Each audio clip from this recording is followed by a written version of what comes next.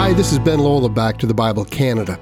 Today, on our second last program of the current series, The Heart of the Gospel, Dr. John Neufeld takes us through some of the most important lessons about what constitutes true faith. So, listen in as we turn to Romans chapter 4, verses 13 to 25, for this message on faith that inherits the world. Recently, I saw an advertisement on television which depicts a man with a long beard and tattered clothing standing on a beautiful beach. He says that he spent a lifetime of travel and energy, but finally, after a lifelong quest, he has found paradise. There's a woman next to him, and he asks her how long it took her to get there. She tells him it was a matter of seconds. She simply went to a travel website, and they did all the booking for her. I thought that was pretty funny. A lifetime of effort trying to accomplish that which should take no effort at all. I want you to imagine an individual spending his lifetime working for something valuable like a house or financial freedom. Maybe it's something that's not monetary, like a good reputation or power, the power to make a difference in the world.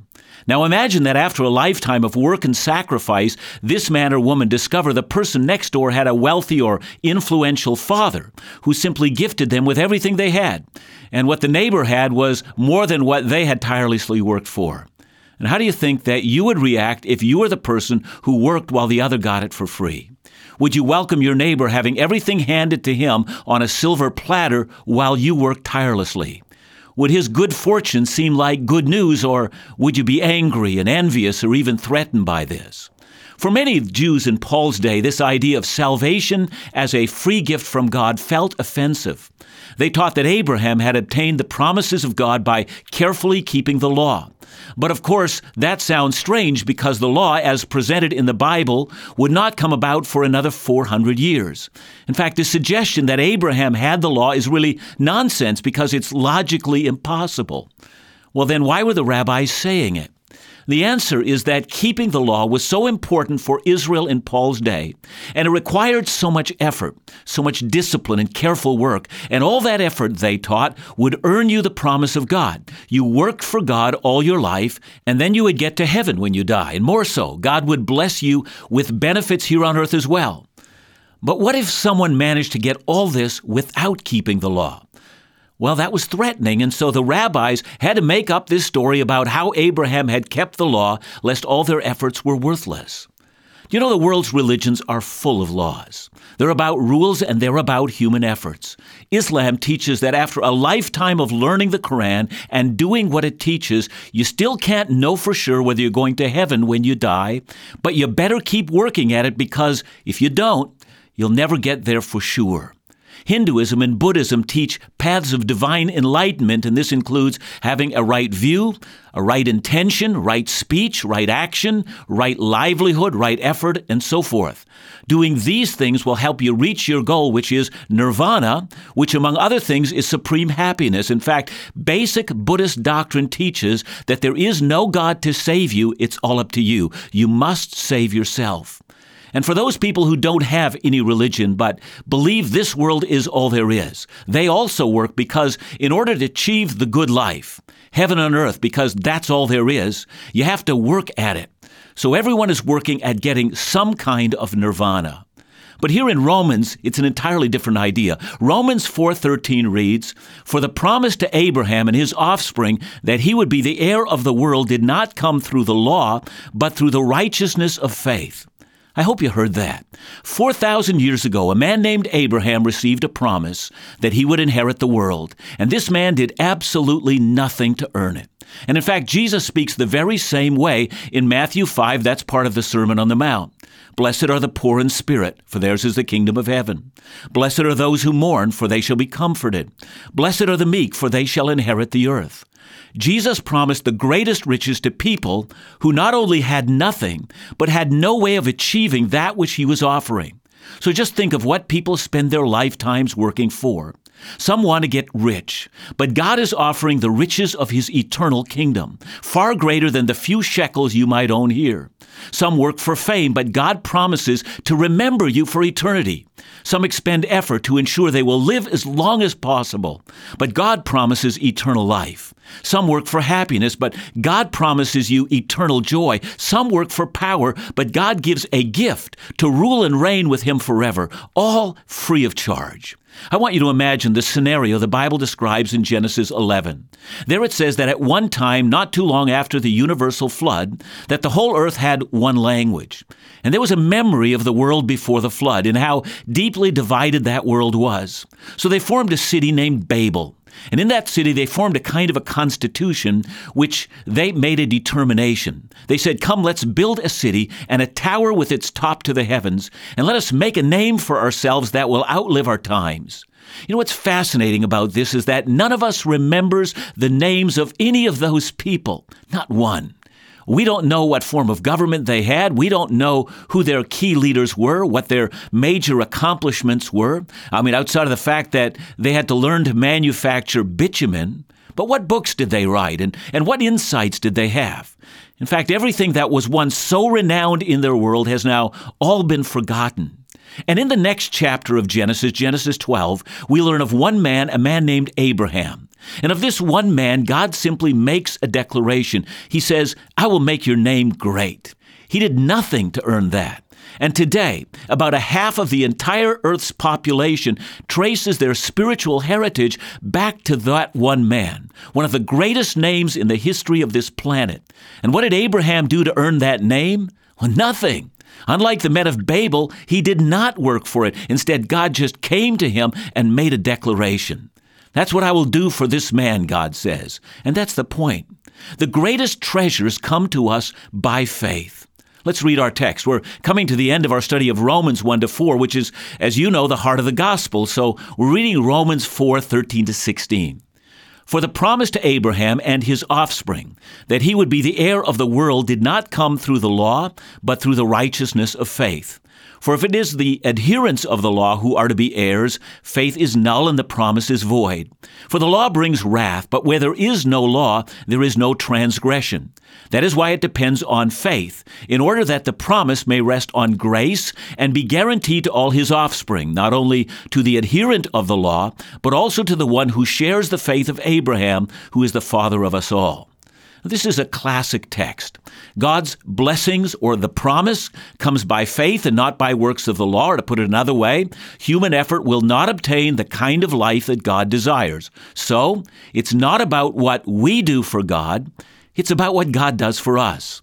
I want you to remember a man named Levi, or Matthew. Yes, he's the author of the book of Matthew, and he was also the one that was chosen by Jesus to be one of his 12 apostles. He's sitting at his tax collector's booth, not only collecting taxes for an occupying power, but he's overcharging the populace, and he's taking extra taxes for his own lavish lifestyle.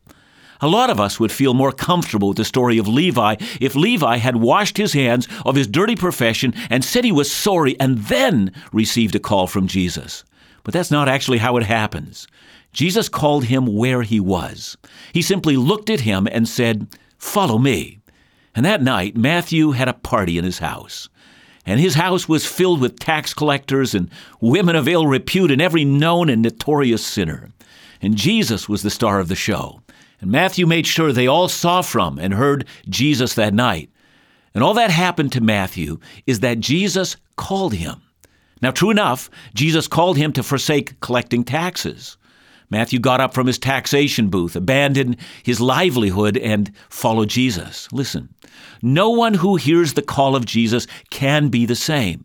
But did you notice that call came while he was sitting at his tax table during business hours? And that's exactly how it is with everyone. Jesus calls all of us during business hours while we're yet sinners. That's when Christ died for us. We were in the middle of a roaring sin business when Jesus called. His gift comes to us before we had reformed our ways, not after.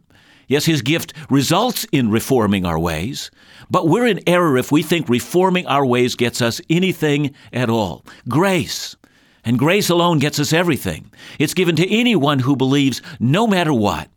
That's why verse 13 reads, "For the promise to Abraham and his offspring that he would be the heir of the world did not come through the law, but through the righteousness of faith." See, righteousness comes as a gift from God, or it will not come at all. That's why, however we examine our lives, we always do so by recognizing that righteousness is always a gift.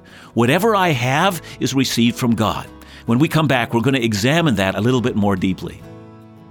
What a powerful statement that Jesus called us during our business hours of doing sin to offer this free gift of immeasurable grace, totally apart from anything we could ever do in this lifetime. That fact alone is what makes Christianity so unique apart from all other religions. It's not based on human effort. But there's more to discover about what Paul is saying. So stay tuned after the break, where we'll learn more about how Jesus accomplished salvation for us fully and completely, such that we can have total assurance of faith.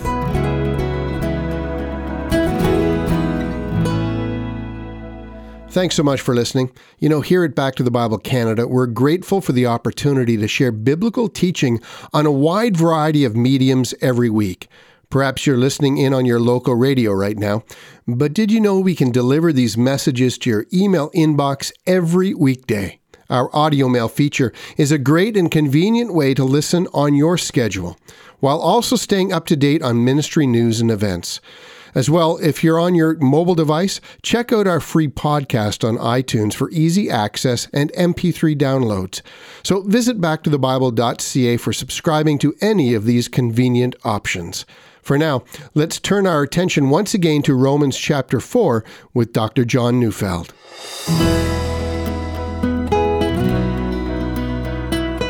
We have noticed that it's not about what we do for God, it's about what God does for us. Let's add another thought. If it's about human effort, then Christ died for nothing. That's such an important point. We are sinners, and sinners are under condemnation. That's what Romans 1-3 taught us. What's more, we can't make ourselves right with God. Now, if law-keeping or being faithful to your religion or doing the best you can, or anything other than what God did in Christ brought you any of God's blessing, then there was no need for Christ's death. Hear me.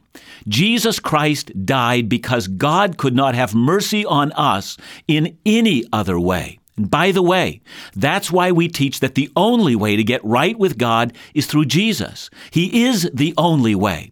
Every other philosophy or religion or worldview holds that we are better than we are and that God's standards are less than they are. But that's wishful thinking. It fails to take note of what genuine righteousness is. So let's look at verse 15. "For the law brings wrath, but where there is no law, there is no transgression." Now, this verse does not teach that without the law there is no sin. We've already established that all are sinners if they are under the law, as the Jews were, or not. But the law identifies sin. Before we knew the law, we called it cheating and an error in judgment, but now the law calls it adultery. Before the law, we called it feeling of discontent, but now the law calls it coveting. Before the law, we called it discovering and searching out our spirituality. But the law calls it idolatry. You shall have no other gods before me. And so the law highlights our behavior and demonstrates that we are sinners. But it doesn't teach us how to get to God. It rather teaches us how come we aren't getting to God. If it's about human effort, Christ died for nothing. So let's repeat our discoveries so far. First, it's not about what we do, it's about what God does. And second, if it's about human effort, then Christ died for nothing. Now third, if it's about God's effort, then the promise has a guarantee. Are you going to inherit the promises of God? Are you going to heaven when you die? Are you forgiven? Are you sure? Listen to Romans 4:16. That's why it depends on faith, in order that the promise may rest on grace and be guaranteed to all his offspring, not only to the adherent of the law, but also to the one who shares the faith of Abraham, who is the father of us all. I wonder if you've ever received a cashier's check. I know. I'm dating myself when I say that. I know in this day of the internet transactions, cashier's check have become passé. But in the olden days, when I was young, if someone gave you a check, it might bounce. We used to call that an NSF check, non-sufficient funds. If you accepted a check like that, you might not ever get paid. But a cashier's check was different because the bank guaranteed it, so that the bank told you that it would put its entire reserves as a guarantee against that check. In the same way, God has placed His reputation against the promises He made to you as an act of His grace. When He says, if you trust in Jesus, I will forgive you. I'll give you life, forgiveness, peace with God, freedom from the bondage of sin, a place in His family, heaven, power, the Holy Spirit, eternal life, then if that check bounced, then God has stopped being God, which is impossible. So let me put it as personally as I know. If I don't get to heaven, that will reflect badly on God, because this promise that God made to me in the cross never depended upon me or what I do. It depended upon God and what He did through Jesus in the cross. The same is true for you. The same is true for any loved one who puts their hope in Jesus who has already died. If they trusted in the cross of Christ and not in themselves, and if they didn't get to heaven, then God has broken His promises, and that's impossible. Now then, just so that we're clear on this, our role in our salvation is not what we do, it's what God does. But that does not mean that we're passive. Yes, we are active, but our activity is not about law-keeping or human effort. Our activity is about faith, which is the opposite of human effort. Let's try to explain that. Like Abraham, the biggest task, the greatest challenge of your life is to believe, to trust God entirely. It is through faith and faith alone that you're saved. Now I'm going to give you 7 characteristics of saving faith. Now these are 7 lessons about faith learned from Abraham. But because we can't cover all of them today, I'm going to just whet your appetite. I'm going to give you one of the characteristics of saving faith and then reserve the next 6 for tomorrow as we end this series on the book of Romans. So what does saving faith look like? Romans 1:17, speaking of Abraham, says, as it is written, I have made you the father of many nations, in the presence of God in whom he believed, who gives life to the dead and calls into existence the things that do not exist.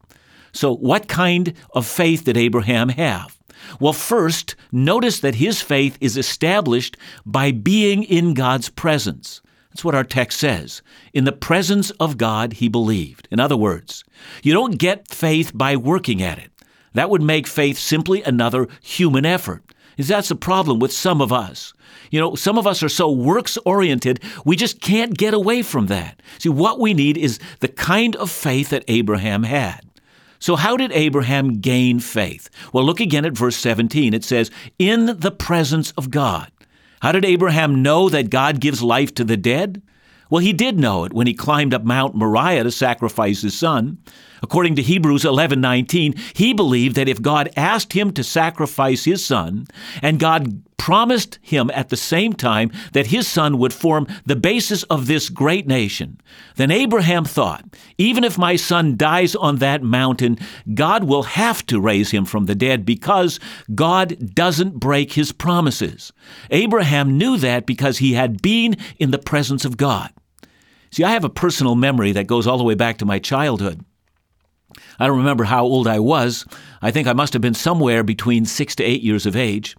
My father was building the farmhouse on the farm that would become my home, and I spent most of my growing up years there. The foundation of the basement had been laid. It was a concrete floor with still bits of boards lying on it with open exposed nails. But now Dad was laying down the beams to the main floor, open wooden beams upon which he was now nailing the plywood sheets that would form the basis of the main floor. And I was playing beside him and watching my father work. And suddenly I fell backward in between open beams, head first onto the concrete below. And somehow, I don't know how, I did manage to grab one of the beams, and I was dangling over a concrete slab below, and I can still remember Dad saying, "John, listen to me. Reach out and grab my hand." But I was terrified. If I reached out with one hand, I had only a brief moment when I would slip and fall below. And everything depended upon whether Dad's grasp would hold me. But I can actually remember, even to this day, a thought ran through my head. My brother and I in the evening would wrestle with our father, and we'd laugh, and he'd throw us into the air, and he'd catch us sometimes at the same time, one in each arm. And Dad was not a tall man, but he was a very powerfully built man. And I remember thinking as I was dangling over the concrete floor below, Dad's so strong he'd never drop me. And because I trusted him, I gave him my hand. Hear it again. In the presence of God, Abraham believed. He believed in a God who gives life to the dead. He believed in a God who calls things into existence that do not exist. God simply speaks, and effortlessly, anything he says comes into being. So when the day of his trial came, in which he was called to sacrifice his son, he simply believed that God would not fail him. See, when Jesus commands you and I to take up his cross, to throw away our life for the sake of the gospel, when he calls you and I to obey in the most difficult trial that we have ever faced, simply believe. Trust him.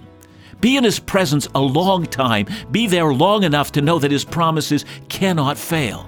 That's why you need to continue to listening to the preaching of God's Word. Listen and keep listening until you finally believe in the God who exists, in the God who can be trusted. Listen and believe. Learn to be in God's presence until you believe everything he tells you.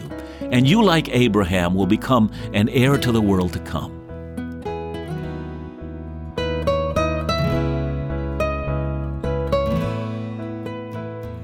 John, thanks for a great and inspiring message today. One question that comes to mind, though, how do I know that I'm living in the presence of God? How do I know that I'm experiencing God's presence? In a very real way, we're all experiencing God's presence. I remember what Paul said to the Athenians, "In him we live and we move and we have our being." I mean, sometimes we just don't recognize that God is always speaking. Creation speaks to us. The Word speaks to us. Sometimes God arranges incidents in our lives that are intended to speak to us. I think what we need to say to the Lord is, open my heart so that I might recognize all the things that you're doing in my life. And in that, we begin to kind of flow in God's presence. We get this sense of, oh yeah, that was God speaking. And oh yeah, when that happened, I mean, God arranged those events. And then, of course, my prayer time just becomes alive because in prayer, I'm recognizing that God has always spoken to me all day long. That's fantastic. You know, you mentioned to us you're going to give us 7 characteristics of saving faith. You've given us one today, so I'm looking forward to tomorrow, but give me a little bit of a hint of what we're looking forward to. Yeah, all these characteristics of saving faith are meant to determine or describe what it is that faith genuinely is. We want to get away from the idea that faith is just easy believism and move to this whole area that says faith is actually an encounter with God in which I trust him fully. And we're going to try to get as specific as we possibly can with that idea. Thanks so much, John. I'm really looking forward to all that you're having to share tomorrow and what you've shared today about being in the presence of God and living by faith. Thanks again, and join us tomorrow for more of Back to the Bible Canada.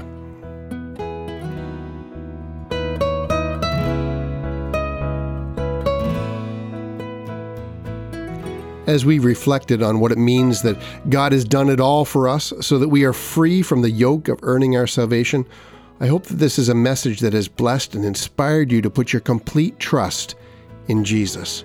The gospel is truly meant to be for all of us, whether we've been Christians for years, just started in our walk, and of course for an unbelieving world.